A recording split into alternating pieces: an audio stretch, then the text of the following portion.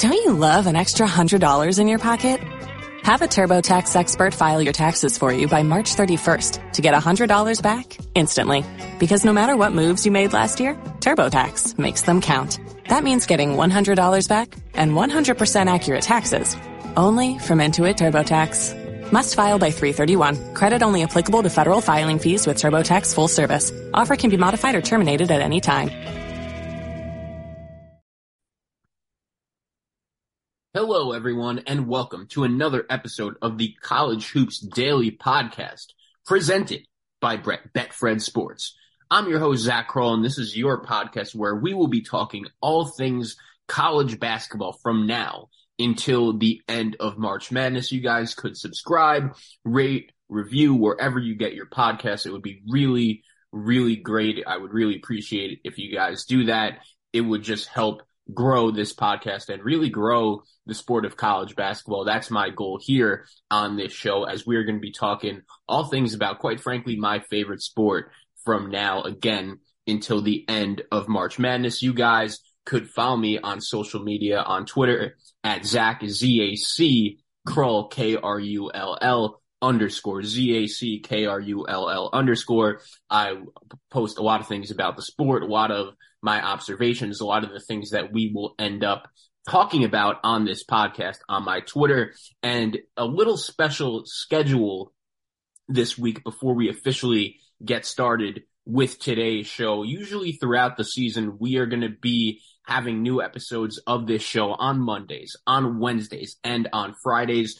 I think as of now, what the plan is going to be, my guy Aaron Torres, the guy who runs Aaron Torres Media, you guys know him, of course. He's joined me a few times before on the show. He's going to be coming on with me on Wednesdays, mostly throughout the season, but we are not going to be starting that until next week after the Champions Classic, just because the schedule on this opening night of college basketball wasn't ideal. That's actually going to be one of the talking points we will get into. So there will be new episodes of this show on Mondays, Wednesdays, and Fridays. And last night was the opening night of college basketball. It was so great to just have the sport back. If you're bored, even if you're doing work, just to have a game on in the background. I know the selection of games to watch last night weren't ideal, and that's actually where we're going to start, right? And I totally understand that when it comes to scheduling, there are a ton of logistics that have to be worked out. We saw that up close with the COVID-19 pandemic and the amount of games that were canceled and postponed, to our disappointment. But this is really the first year since the year the NCAA tournament got shut down in 2020 that COVID-19 and the pandemic and canceling games, that isn't really on anyone's radar. So there were over 120 games in the sport of college basketball last night. And as great as it was to have the sport back, I was so excited. Seeing scores, just looking around, seeing how players I'm expecting big things from are doing this season, there just wasn't really that one big-time marquee game to get into. There was over 100 games on the opening night of college basketball, but there wasn't particularly one game I wanted to zone in and lock in on and watch from start to finish. Now, there was one game that I think stuck out from the rest that we're going to get into, but part of what makes the sport of college basketball so great is on a night like last night where you look at the schedule beforehand and there just aren't a ton of really good games. The results come out of nowhere and the storylines come out of nowhere. And even though the schedule on paper didn't look ideal last night, there were a ton of things that happened that I wanted to react to. And most notably, there were just a handful of teams that lost bye games. And if you guys are on Twitter, you know John Rothstein. Of course, he covers college basketball for CBS Sports, probably the most well-known college basketball reporter and analyst out there. He has his marquee tweet of so-and-so loses a bye game to so-and-so, the epitome of brutality. And if I was a Power 5, Power 6 school, or really any other school that was hosting a bye game, that is just the one place where you do not want to be, especially to start the season. And they were just a handful of teams that started their season last night in absolutely brutal fashion. And we are going to quickly react to a few of them. Again, a loaded show here on College Hoops Daily. We're going to react to some of these bye games. There was one game in particular that I watched really most of from start to finish last night. I have a couple things to say about that.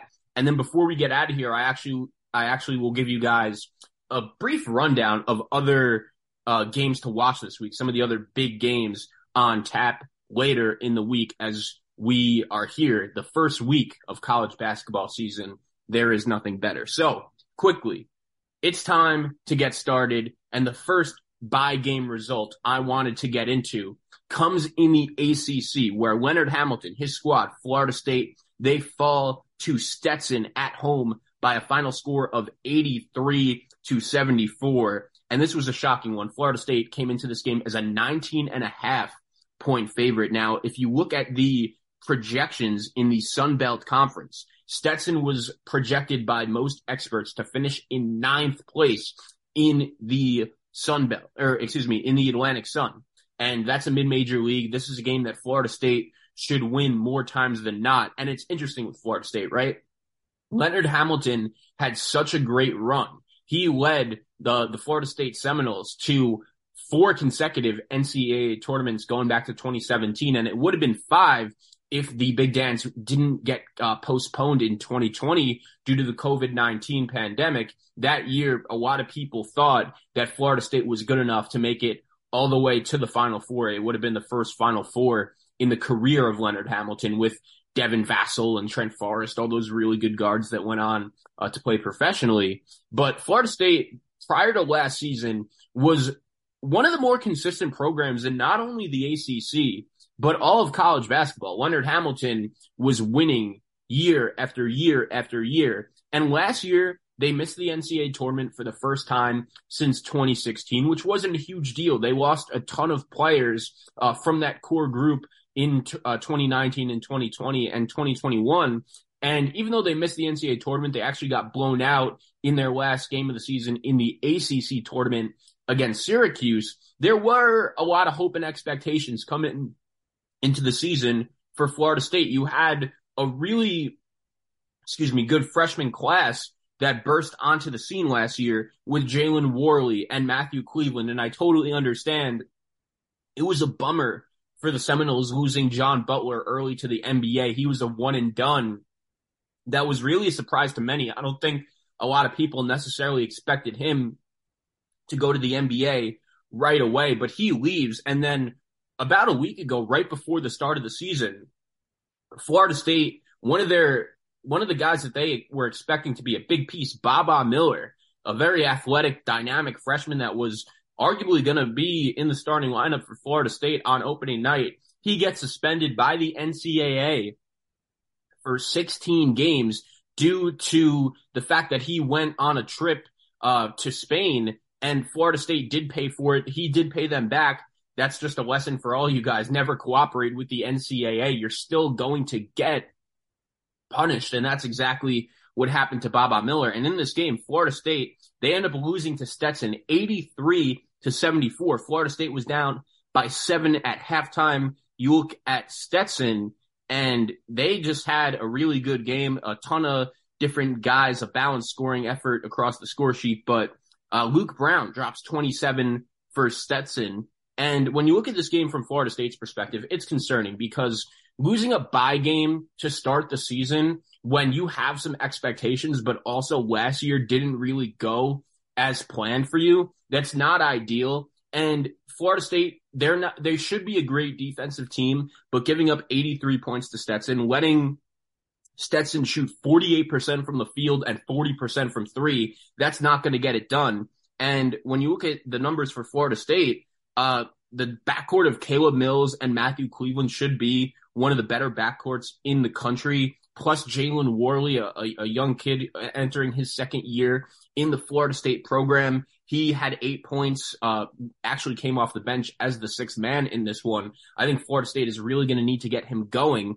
But look, Leonard Hamilton, even though this is not a great start, he is a coach that I do trust. And Florida State was going to take a little bit of a step back after making deep run after deep run after deep run in the NCAA tournament, but losing to Stetson on opening night isn't an ideal start. You look at the rest of the schedule during Florida State's non-conference slate. They actually will go on the road to UCF on Friday night, and UCF, they lost at home last night in double overtime to UNC Asheville. And interestingly enough, Florida State actually has a UCF transfer on their team who started last night in Darren Green Jr. He did not play well for the Seminoles. He was someone that was supposed to give them some instant offense. He only had 8 points, shoots 3 of 11 from the field, 2 of 7 from 3. Florida State is just going to need more from him if they want to succeed this season. Also, we know that Leonard Hamilton traditionally has played this deep rotation. He usually has 2 or 3 big men he likes to go to at all times. And Naheem McLeod, who a lot of people were projecting as the primary big man for this Florida State team, especially without the services of Baba Miller, he only played 10 minutes in this game. So it's going to be interesting to see if Leonard Hamilton uses a smaller lineup. Cameron Corrin, the 6'10 forward from Allen, Texas, also got a little bit of run for Florida State. But the Seminoles will be at UCF. They will host Florida and host Purdue before they start ACC play on December 3rd at Virginia. And again, I projected this Florida State team to finish in 4th place in the ACC right before the season started, only behind North Carolina, Duke, and Virginia. But being the only ACC team to lose last night at home to Stetson just certainly is not an ideal start for Florida State. We go from the ACC to the Pac-12, and there are 2 results in the Pac-12 I wanted to talk about, 2 teams in the Pac-12 that lost bye games, and one is pretty surprising, the other not so much. We'll start with the one that's not too surprising, as Cal, they go down to UC Davis on opening night to lose their first game of the season. That was a final score of 75-65, as I pull it up. UC Davis gets the win over Cal. Cal was only a 4.5 point favorite, so not the most surprising result here, but this just isn't great for Mark Fox, and it's unfortunate because it wasn't that long ago where Cal was going to the NCAA tournament and also recruiting at a really high level, bringing in Jaylen Brown from high school, one of the best high school players in the country, Ivan Rabb. It doesn't seem like that long ago where Cal basketball was at least relevant. But since 2018, Cal has been one of the least relevant programs in the Power 5, in the Pac-12.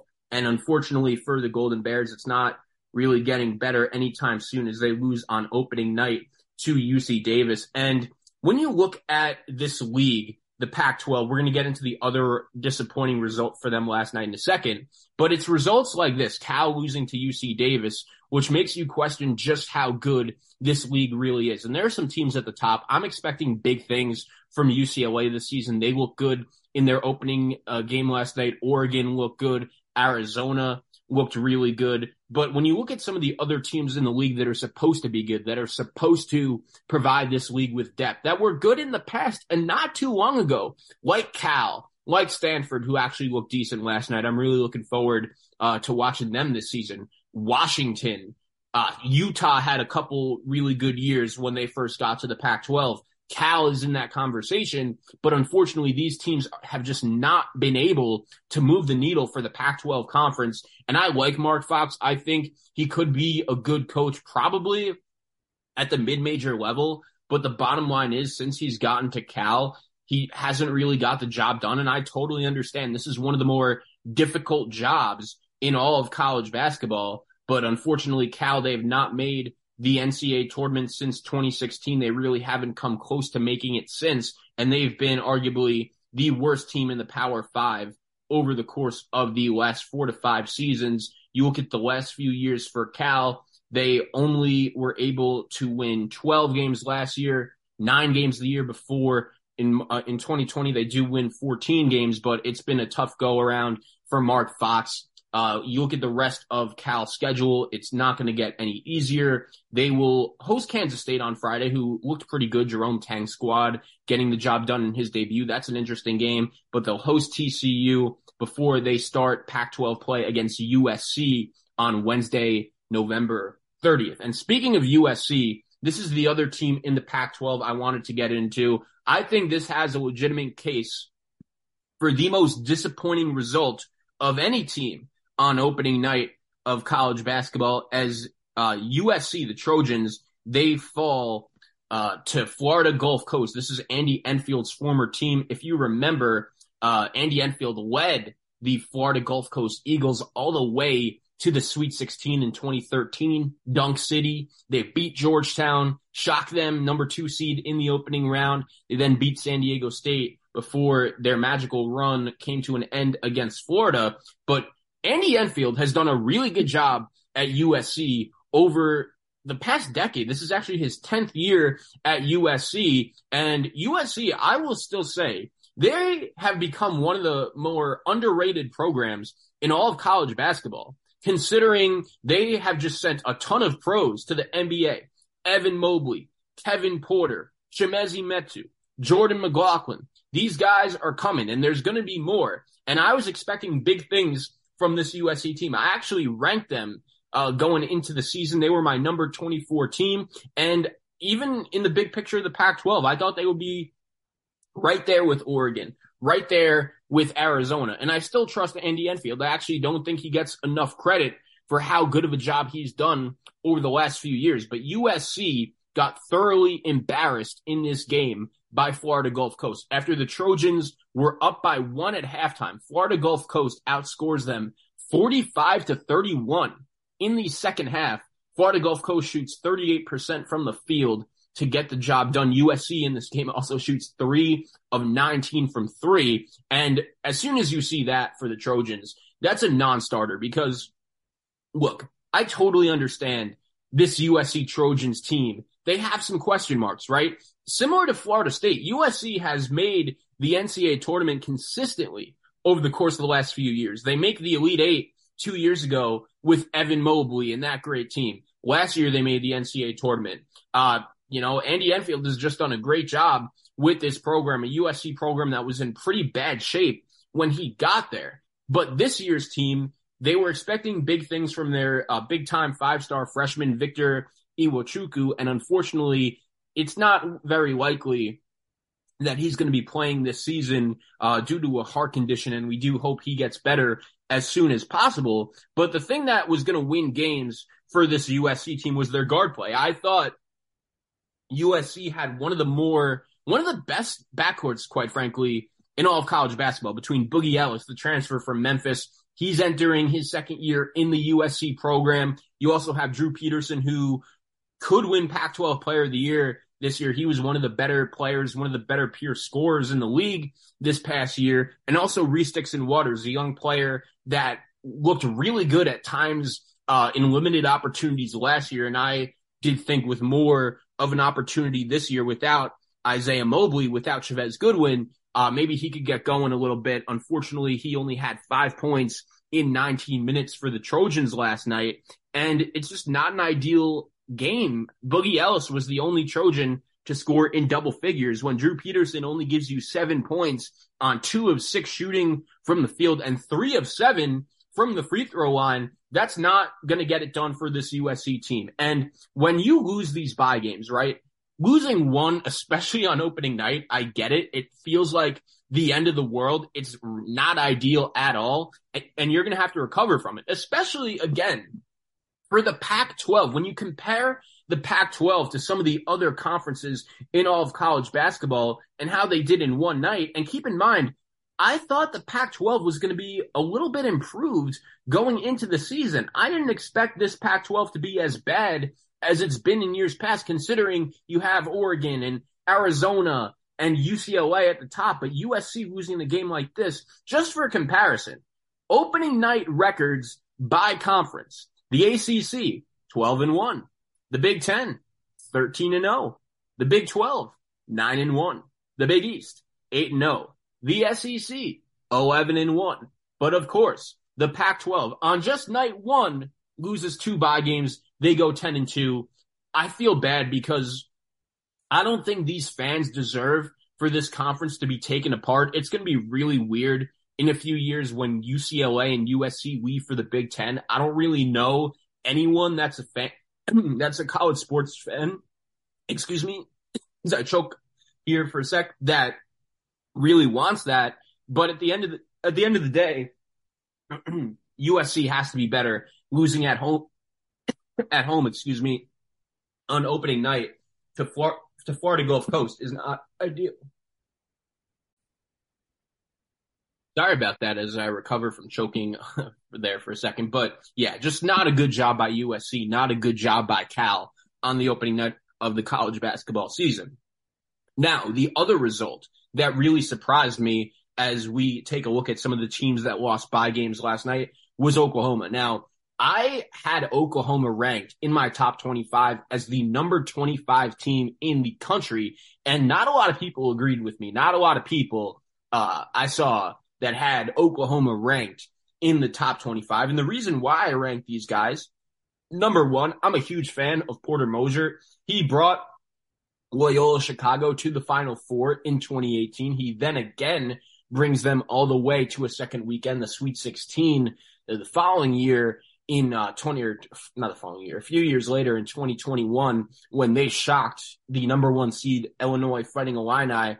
They moved on to the Sweet 16. And really last year, in his first year in Norman, I thought Porter Moser did a pretty good job considering, yeah, Oklahoma, they didn't make the big dance, but they knocked Baylor out of the Big 12 tournament. That's the defending national champions. They were still competing for a one seed at the time. And going into this year, Oklahoma added, in my opinion, one of the better, more dynamic transfers out there in Grant Sherfield. They also brought back two key members of their front court in Tanner Groves and Jalen Hill. But unfortunately, Oklahoma's season gets off to a very disappointing start as they were the only team in the Big 12 to lose last night. They go down on a buzzer beater to Sam Houston State, 52-51. Oklahoma was up 7 points at the end of the first half, but unfortunately could not close out Sam Houston State.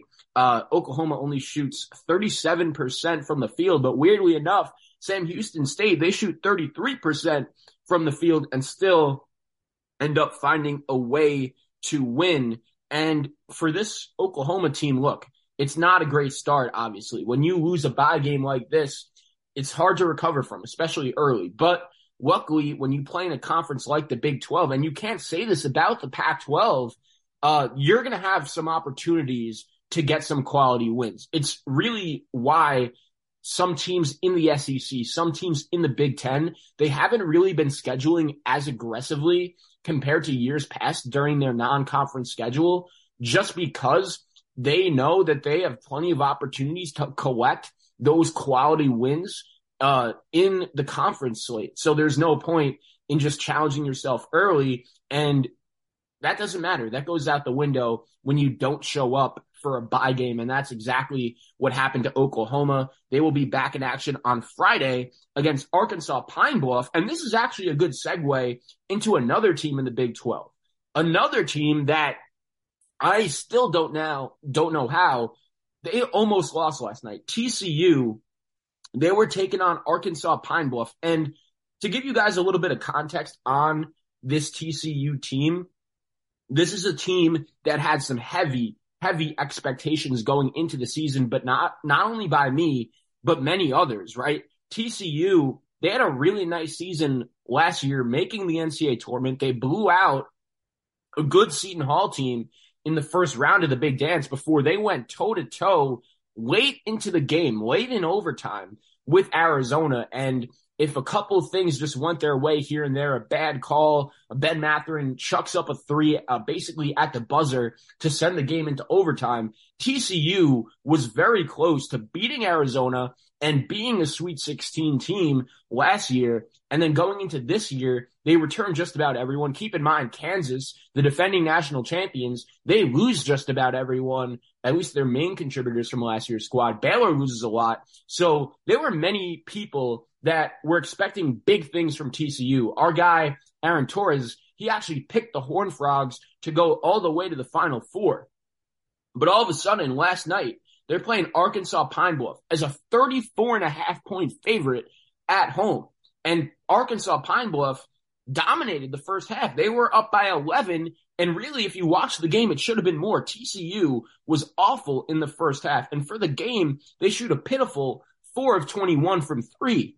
However, luckily, one of the 3-point shots they made came in the final minute when they were down by 2 by their star player, their star guard, Mike Miles, who I think is going to be in the conversation for National Player of the Year. I know there are a ton of really good returning big men across all of college basketball with Hunter Dickinson and Armando Bacot and Shibwe and Drew Timme, Trace Jackson Davis. There are so many good bigs, but in terms of Player of the Year, a lot of times it's the guards that end up winning that award. And I think Mike Miles is going to find himself in that conversation before the season ends. He bailed out TCU last night, getting the victory. And it doesn't matter how you do it. You just got to get the win. And I know that wasn't an ideal start to the season for TCU. They're going to be back in action on Friday against Lamar. They still have a couple bye games before they will take on Cal and Providence during their non-conference portion of the schedule. But TCU is a team that falls into that category, like I just mentioned, as a team in the Big 12 that's going to have plenty of opportunities for quality wins to move the needle by the time we get to Selection Sunday. When you play in the Big 12, you're going to be playing Kansas, you're going to be playing Baylor and Texas Tech and Texas.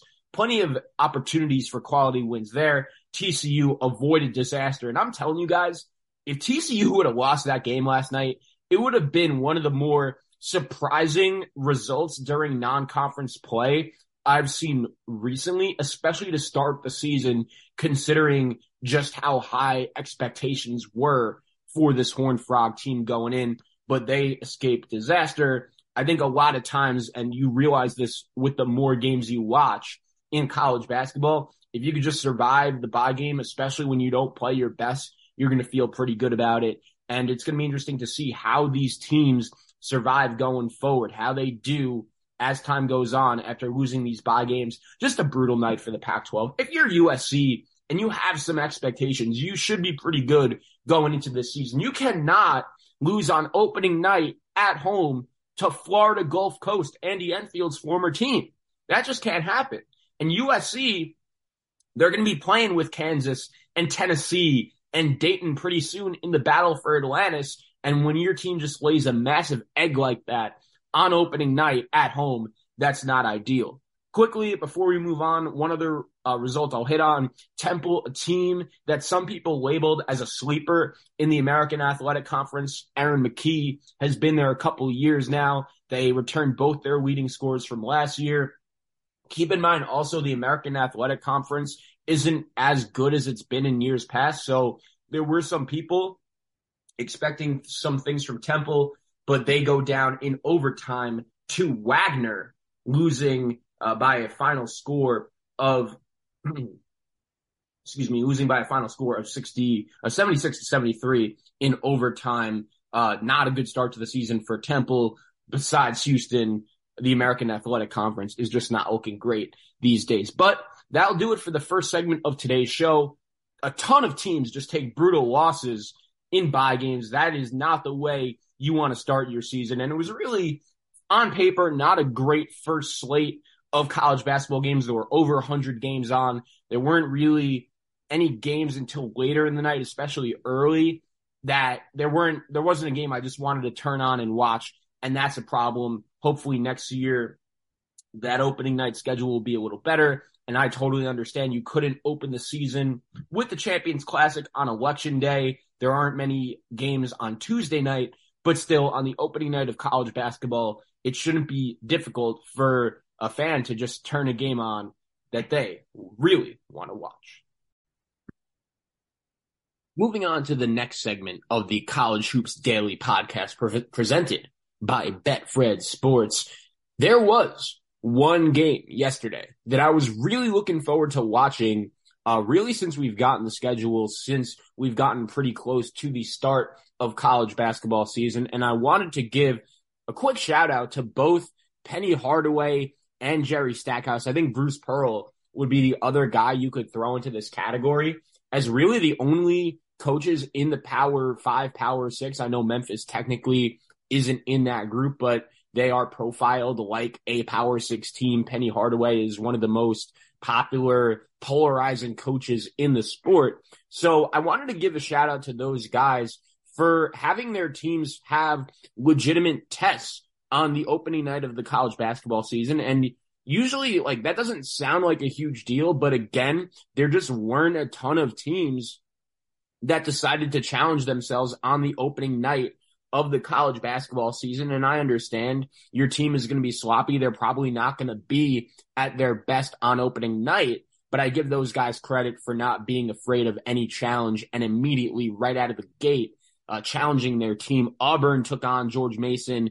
The Colonials the Patriots. Got my nicknames between George Washington and George Mason confused there. But yes, the Patriots, they're projected to be a top half team in the Atlantic 10. They have some SEC transfers on their team in Victor Bailey and Devontae Gaines.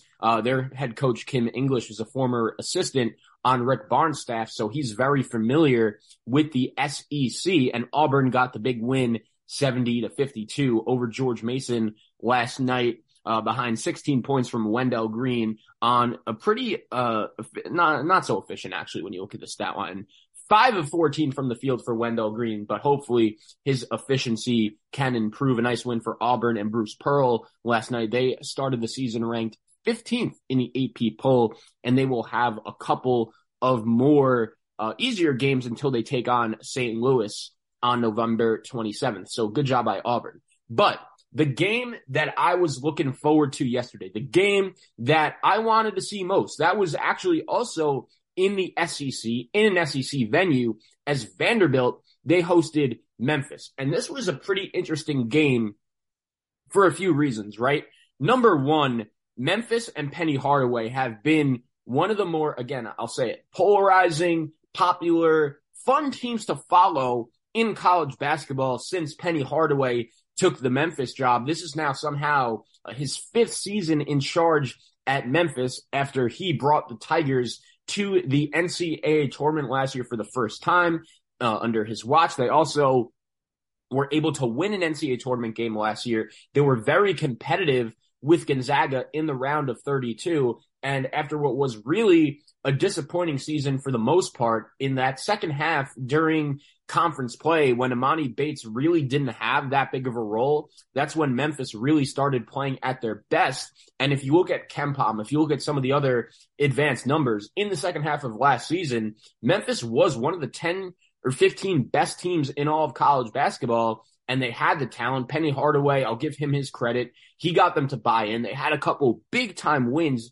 against Houston. They actually swept Houston in the regular season. Keep in mind, this is the same Houston team that made it all the way to the Elite Eight, and they won the American Athletic Conference title. They made it to the Final Four the year before. So Memphis, they really had a nice season last year. They recovered nicely after a slow start. They were taking on Vanderbilt, Vanderbilt has not been very good over the course of the last 4 or 5 years. They've really been known to be that one constant team in the bottom of the SEC.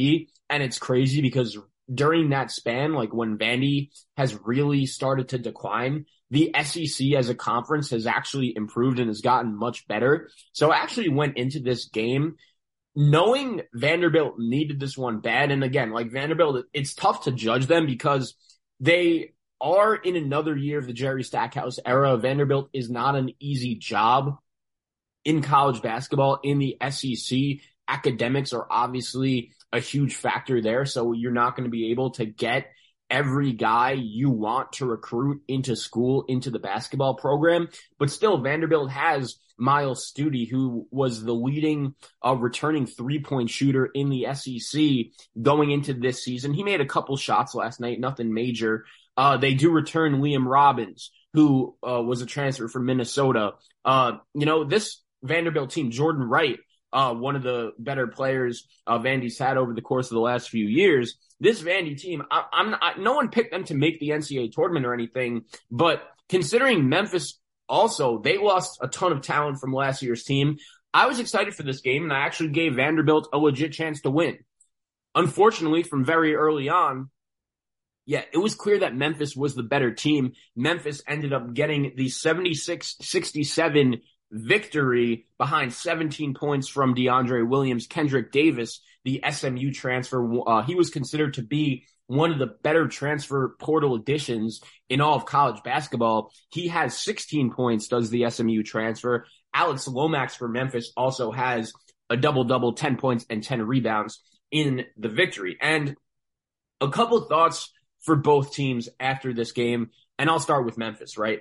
Memphis has had a lot of hype and expectations going into the last few seasons because Penny Hardaway has showed that on the recruiting trail, bringing in Jalen Duren, currently playing in the NBA. Amani Bates was a consensus top 5 recruit. They had Boogie Ellis. They had Lester Quinones and Landers Nolly and just all of these really good high-profile players. And they did have their moments, especially last year. I was really impressed with how Penny Hardaway was able to have his team just convinced, locked in, ready to go at all times, not afraid of any distractions. And again, it was after Amani Bates was away from the court. He left the program and he did come back, but Memphis really was playing some really good basketball in the back end of last season, and that continued going into this season. And they do have Kendrick Davis, right? A guy who was one of the best players in the American Athletic Conference last year. He actually started his college career at TCU, so he's played in the biggest games possible against the best competition. DeAndre Williams is also 26 years old. He's playing his 6th year of college basketball. And listen to this stat, right? When you look at DeAndre Williams at Memphis, the Tigers are 36-12 overall with DeAndre Williams in the lineup in his college career. And in the games where he has not been in the lineup, they're 7-7. So he is a major X factor for this Tiger team. And I was disappointed going into the season with the amount of talent that Memphis lost, the amount of guys that are not back. Memphis loses Jalen Duren to the NBA. Obviously, that wasn't really a surprise, but they also lose Landers Nolly, right? They also lose Josh Minot, who I thought, if he would have been back in school this year, had the potential to be an absolute star for this Memphis team, right? They lose Tyler Harris. They lose Amani Bates. They lose a lot of the players from last year's team that got the job done for them. But they did return DeAndre Williams, who was a consistent scorer. They bring in Kendrick Davis, and then they bring back some guys from that team, the veterans, right?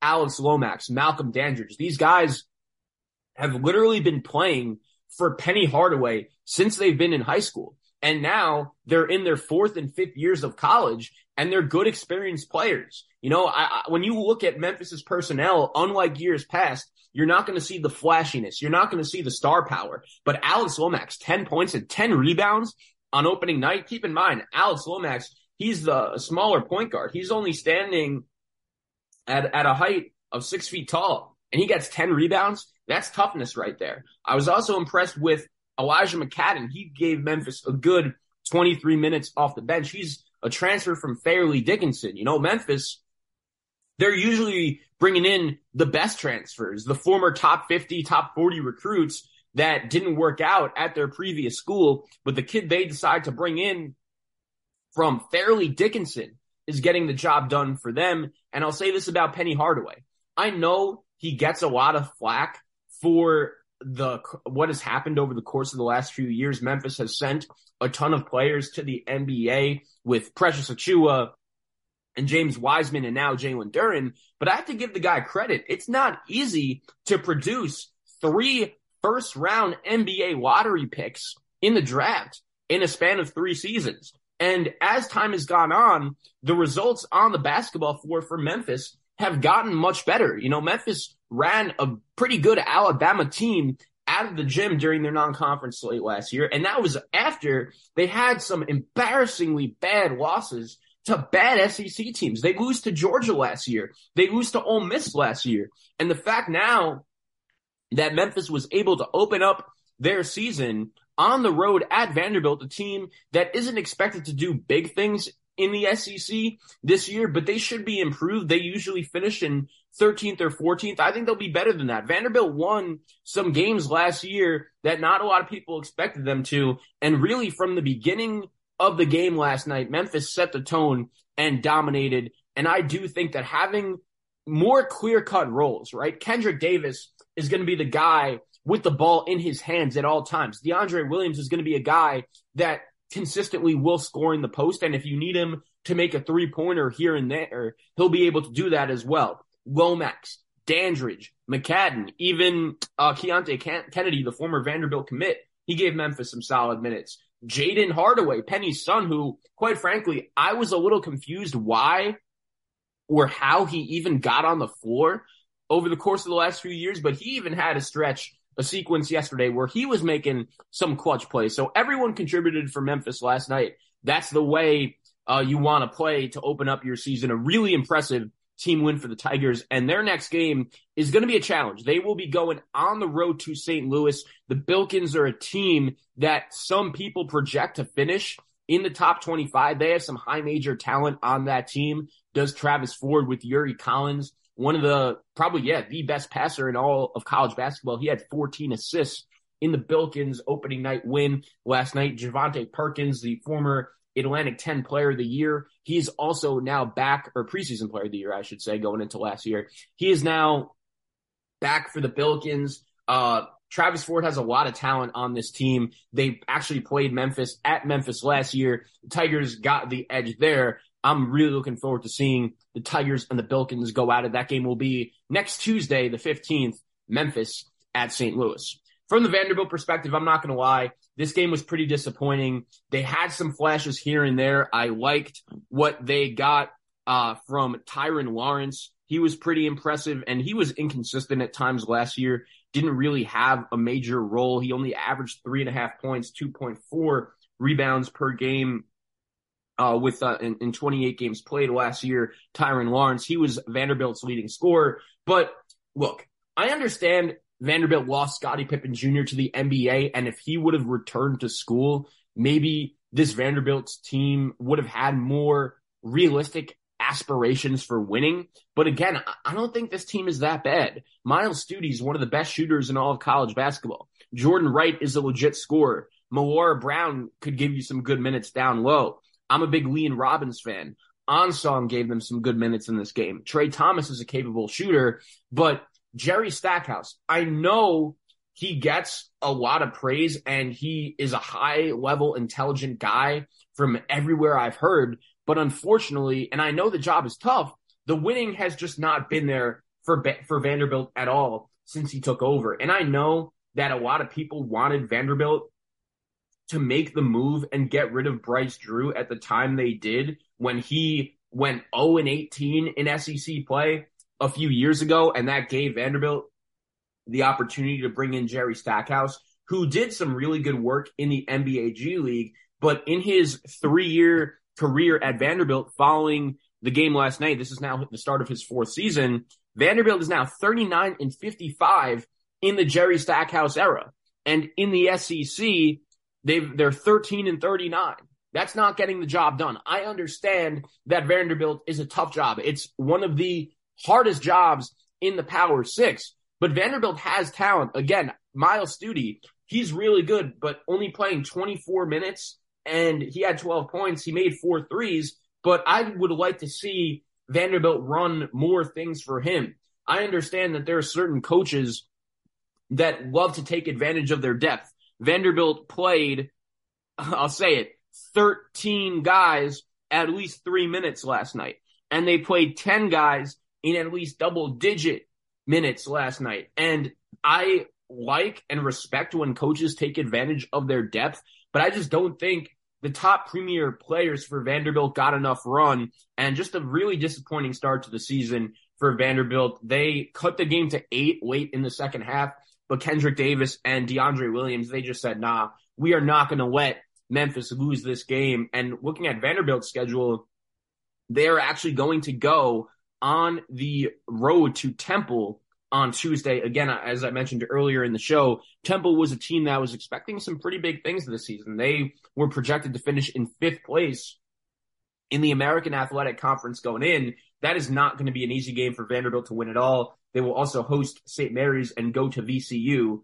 and host Pitt before they start SEC play, as they will also go to NC State. So Vanderbilt has some tough road games, right? At NC State, they will go to VCU, they will go to Temple, and after watching them last night, I'm just not sure how confident you could be in them getting those wins. But shout out to Penny Hardaway. Shout out to Memphis. I know the guy gets a ton of hate because the results haven't necessarily been there over the course of the last few years, considering the talent and the expectations that he's brought to the Memphis Tiger program. But it is much better than you would think because Memphis comes away with the big win last night. They also made it to the round of 32 in the NCAA tournament last year. If it wasn't for Drew Timme having the second half of his life and some help from the officials, I actually think Memphis could have made it to the Sweet 16 last year and could have made a deeper tournament run than they actually did. So keep an eye out for Penny Hardaway and the Tigers. A really impressive effort last night in really the only marquee game. And the fact that I even have to call this a marquee game, considering Vanderbilt, the team that has been consistently the worst team in the SEC over the course of the past few seasons, like that was the game we were all really looking forward to watching last night. The college basketball schedule is going to improve as time goes on, but just not a great opening night slate, and that's okay. There's nothing we could do, but I am looking forward to watching both Memphis and I can't believe I'll say it, Vanderbilt also. They're an interesting team, although they got off to a disappointing start last night. Shout out to Penny Hardaway. Shout out to Memphis for getting the job done. Okay, moving on to the last and final segment of today's episode of College Hoops Daily, presented by Betfred Sports. I will give you guys a little bit of a guide in terms of the games that you're going to want to watch this weekend. And I'll say it again, it's super unfortunate. It's super frustrating how we've been waiting so long for the start of the college basketball season, all off season. We've spoke so much breaking down, previewing just about every team. And then all of a sudden the season gets here. There are a ton of games on all over your television, but unfortunately there aren't many games where you just want to take some time out of your day, sit down and lock into from start to finish. And unfortunately, we're really not going to get a ton of great games to watch over the course of the next few days. It really isn't until Friday where things really start to heat up. And I get it from the coaching perspective, right? You want your team to play easier competition early so they don't mess up, and it's going to take your team a little bit of time to adjust and to get used to playing with each other.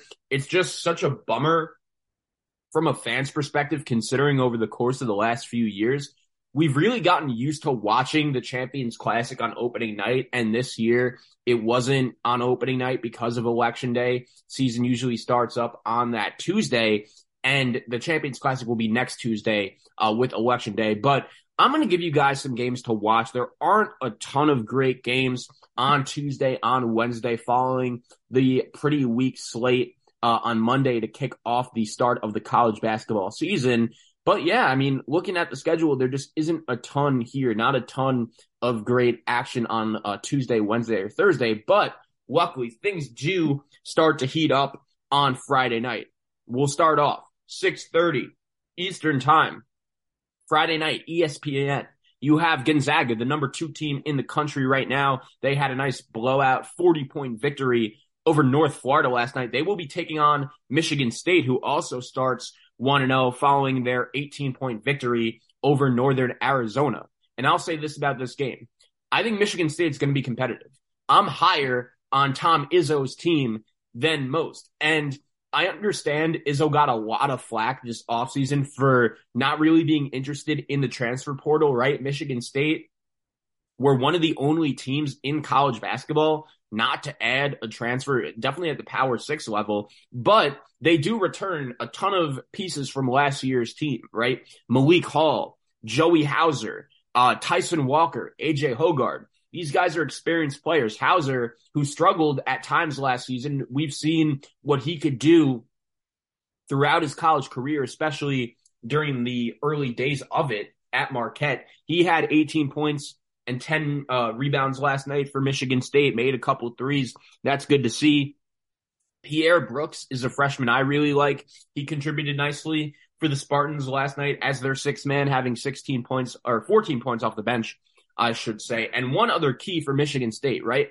One of the main reasons why I was higher on the Spartans going into the season was the breakout potential of sophomore Jaden Akins. And he was banged up over the summer with some injuries and he played last night. And after it wasn't really known how long he was going to be out for following this injury, he is now back on the floor. And when he's out there, he's part of the reason why I'm pretty high on this Michigan State team. He showed some flashes of greatness last year at times, giving Michigan State just instant offense, and he is recovering from foot surgery for a stress reaction. That happened in middle September, and just about 7 or 8 weeks later, he's back on the basketball floor once he gets healthy with the experienced point guards. I am actually higher on this Michigan State team compared to most, even though their schedule is also absurd. Listen to the schedule, by the way, for Michigan State from now until the start of Big Ten play. They will take on Gonzaga on a neutral in San Diego. That game is going to be on an aircraft carrier, which would be pretty cool. It's been a while since we've had one of these aircraft carrier games in college basketball. I'm really looking forward to that. They'll then take on Kentucky in the Champions Classic. They'll host Villanova in the Gavitt games, and then in PK80, that Villanova game will actually be at the it's at the Breslin Center at the Gavitt games, and then Michigan State will host Alabama, that game is on a neutral as well, actually. In the PK85, they will go to Notre Dame in the Big Ten ACC Challenge. There are just a ton of difficult games on the non-conference schedule for Michigan State. It even confused me. But Tom Izzo, he's having his teams play the best competition. He's not afraid of anyone. And while Michigan State is probably going to take some losses along the way, I respect that, being aggressive and seeing just what you have with your team early. From Gonzaga's perspective, I'm a little bit down on the Zags compared to most. This Michigan State game is still a game they should win, but honestly, around Drew Timme, I'm just not as sold on the pieces for Gonzaga yet. I need to see more. Nolan Hickman is the one name that comes to mind. He didn't really do much as a freshman last year, but now he's going to be this team's starting point guard. He played 22 minutes last night, had 6 points, 2 rebounds, and 5 assists, shooting 3 of 4 from the field in Gonzaga's 40-plus point victory over North Florida. That Michigan State game is going to be pretty interesting. Gonzaga and Mark Few, they're another team I would put into that category that really is not afraid of playing anyone during the non-conference portion of their schedule. But at the same time, that's early in the season. And when you're playing a WCC schedule that you've been used to during January and February and March leading up to the NCAA tournament, I do believe, and we got into this a little bit during last week's show, talking about the reports about Gonzaga and the possibilities of them maybe going to the Big 12 at some point in the near future. That schedule for Gonzaga, I believe, leading up to the NCAA tournament has cost them in the Big Dance. They haven't been able to get the job done, but they always play a loaded non-conference schedule. They will be going to Texas. They will be playing Baylor on a neutral. They will be playing Kentucky at home, which is going to be a big game. Always a big-time non-conference schedule for Gonzaga. And they'll also go to Alabama, too, in the return of that series from last year. That should be a good one. But Gonzaga at Michigan State on Friday night. Looking forward to that. You also have Villanova at Temple. Rivalry game. Villanova did handle LaSalle in Kyle Neptune's head coaching debut, so congratulations to him on earning his first win at Villanova. I'll be looking forward to that one. You also have, how about this? Talk about a setting for a game. Miller Park, the stadium of the Milwaukee Brewers, will be hosting Stanford and Wisconsin on Friday night at 7:30, Fox Sports 1. And this is actually a really interesting game to me, right? Wisconsin is Wisconsin. I know they lose Johnny Davis, a lottery pick in the NBA draft, who was honestly one of the better players in all of college basketball last season, if we're being honest. They also lose Brad Davison, a guy who was at the Wisconsin basketball program forever, the heart and soul of their program. And this is going to be the first time Wisconsin plays a game without Brad Davison on their roster since 2017. It's been a long time coming for him. So he's now off the Wisconsin roster. He's moved on, but they do bring back some nice pieces, right? Chucky Hepburn, one of the biggest surprises in all of college basketball last season. He burst onto the scene as a consistent, reliable starting point guard option for Greg Gard. I think he's one of the more underrated returning players in the Big Ten. He'll be back. Another guy I would put into this category is Tyler Wall for Wisconsin. I'm expecting big things from him with more of an opportunity without Davis. Played real well last night for Wisconsin in their season opening win over South Dakota. He had 19 points and 10 rebounds in 27 minutes. So I like this Wisconsin team. I actually think they're a sleeper in the Big Ten, and they're just a team not a lot of people pay attention to, especially after they lose some stars. But Greg Gard, he's a pretty good head coach. He'll always have his team consistently in the mix. And they'll be taking on Stanford. And I did watch a little bit of Stanford's game. It was in the afternoon yesterday. They earned a 88-78 win over Pacific. It should be noted that Spencer Jones, a guy that they're expecting big things from this season, he did not play in this game with a lower body injury. It's going to be interesting to see if he will be available for that game on Friday against Wisconsin.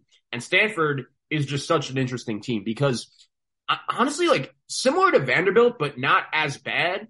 They have been really disappointing. This Stanford team has not made the NCAA tournament since 2014. You remember when Stanford knocked out Andrew Wiggins and Kansas when Joel Embiid was injured and couldn't play in the first weekend of the NCAA tournament? Yeah, that's the last time Stanford made the NCAA tournament. Jared Haas is now in his sixth season on the farm, and still he's looking to bring Stanford to their first tournament under his watch.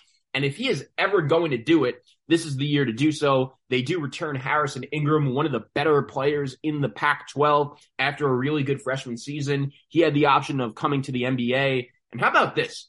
Davidson transfer Mike Jones. And keep in mind, this is the first transfer that Stanford basketball has taken since 2008. We just spoke a little bit about Michigan State, right? And the fact that Tom Izzo got a lot of heat for not using the transfer portal to his advantage this past offseason, not really trying to use the transfer portal to his advantage. Stanford hasn't had a transfer come into their program since 2008, but Mike Jones from Davidson drops 31 points on a very efficient 9 of 15 from the field. He shoots 3 of 8 from 3 and 10 of 12 from the free throw line to lead Stanford to the victory over Wisconsin. Ingram only had 7 points. Brandon Angel was pretty impressive in his 24 minutes of play. I'm really excited for this game because Wisconsin, playing in their home state, they'll have the crowd behind them. And usually this is a game Wisconsin just finds a way to win. But I'm curious to know just how good the Stanford team is. Hopefully Spencer Jones will be there. But the next 2 games for Stanford will be at Wisconsin and then hosting San Diego State, a San Diego State team that is currently ranked number 19 in the AP poll. Personally, I think they're better than that. I would have ranked them higher. They looked really impressive in their season opening victory against Cal State Fullerton last night, Tuesday night, 1 week from right now when we're recording. It will be San Diego State at Stanford. That is going to be a heck of a game. I'm really looking forward to that. To that one. Stanford and San Diego State. In terms of the other games to watch for on Friday, we'll keep it with San Diego State, actually. They're a team I'm really high on. I think they're one of the 15 best teams in the country. And following the injury to Wyoming's Graham Ike, I think San Diego State is now clearly the best team and the team to beat in the Mountain West. They will be taking on BYU at home on Friday night. That should be a very interesting game. BYU will be joining the Big 12 pretty soon, and they were lucky to escape last night with only a 4-point victory over Idaho State. That's not a great way to start your season. The youngster Fusini Traore, starting his second season at BYU, he was their leading scorer with 15 points and 11 rebounds. Keep in mind, this is a BYU team that does lose a lot from last year's squad, including Alex Borsello, including Tajon Lucas.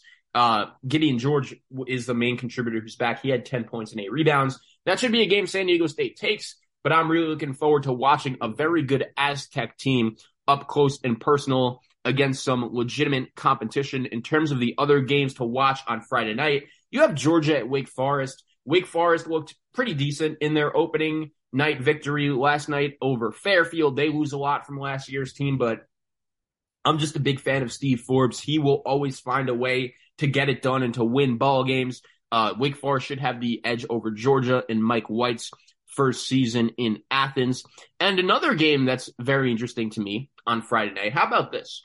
Michigan, they are a team I am not too high on compared to the consensus. I don't love the fact that they lose just so much production from last year's team. They lose Diabate to the NBA. They lose Caleb Houston to the NBA. They also lose Eli Brooks, who was a very underrated, was vital to Michigan's run all the way to the Sweet 16 last year. They also lose point guard Devontae Jones. But Michigan did look really impressive last night, albeit it was against Purdue Fort Wayne. They will be taking on Eastern Michigan on a neutral floor at Little Caesars Arena. And you say, Zach, why is this a big deal? Eastern Michigan, they're just a random MAC school, right? Usually that's the case, but Eastern Michigan did bring in Memphis transfer Emoni Bates, who at one point in his basketball career was labeled as the chosen one. The next Kevin Durant on the cover of Sports Illustrated. And unfortunately for him, it didn't work out great last year at Memphis. But he is now on Eastern Michigan. Really looking forward to watching that game on Friday night against Michigan, just seeing Emoni against some legitimate competition. Not a ton of great action on Saturday to look forward to, but Friday night we do have a decent slate. That Michigan State Gonzaga game, Stanford, Wisconsin, Michigan, Eastern Michigan. That should be some pretty good basketball I'm really looking forward to watching. On Saturday, not a ton. You will have Shaheen Holloway and Seton Hall taking on his former team, the team that he led somehow, some way, all the way to the Elite Eight last year in St. Peter's. They will be taking on Seton Hall on Saturday. Should be a good one there. And then on Sunday, I know most of us will be locked into the NFL during this one, but Tennessee, a team that is currently ranked 11th in the AP poll, I think they're even better than that. I think they are absolutely a contender to win the SEC and to make the Final Four. They had a slow start last night against Tennessee Tech. They were only up 27-16 at halftime, but the Vols did blow them away in the second half, outscoring them 48-27 to get the 75-43 victory over Tennessee Tech. In that one, the Indiana State transfer Tyreek Key, he had 17 points. Zakai Ziegler with 12 points. I think this Tennessee team is legit. Colorado's a solid Pac-12 team with some good young players, from KJ Simpson to Tristan Da Silva. They have some dudes. Nick Clifford is another guy I like for Colorado as well. Tad Boyle, he's an underrated coach, very consistent. So Colorado will be at Thompson Bowling Arena. That is a return game of a home and home that they started last year in Boulder. I'm really looking forward to watching this Tennessee team play up close and personal. They will be Sunday, 2 p.m. Eastern time on ESPN against Colorado. But the two main games to watch for in the next week, both come on Friday. Wisconsin and Stanford at Miller Park. That's a big game. I think Wisconsin is a sleeper team in the Big Ten. I think they're better than people think, and it's now or never for Stanford. They have the talent. If they want to make their first NCAA tournament since 2014, this is the year to do it, but Ken Jarrett has to lead them to the promised land. It's going to be interesting. If they could somehow take that game on Friday against Wisconsin, it would be a big step forward. You also have, again, Michigan State and Gonzaga. I think Michigan State is better than people think, and considering Gonzaga didn't look great in their preseason exhibition against Tennessee, I'll be curious to see if they look any better on Friday night. But after all, that'll do it. It was a great episode, the first episode of College Hoops Daily following the opening night of the college basketball season. And again, I'm Zach Kroll. I'll be taking you guys on this podcast from now until the end of March Madness, talking all things college basketball as the season got underway last night. Please subscribe, rate, and review wherever you get your podcasts. And again, you can follow me on social media, Twitter, ZACKRULLL_. If you want to follow me on the gram, ZAC_KRULL. I just love talking college hoops with you guys, and it's going to be something we're going to be doing from now until the end of the season. Hope you guys enjoyed this episode. Hope you guys enjoyed opening night of college basketball, and we'll talk to you guys soon. Have a good one.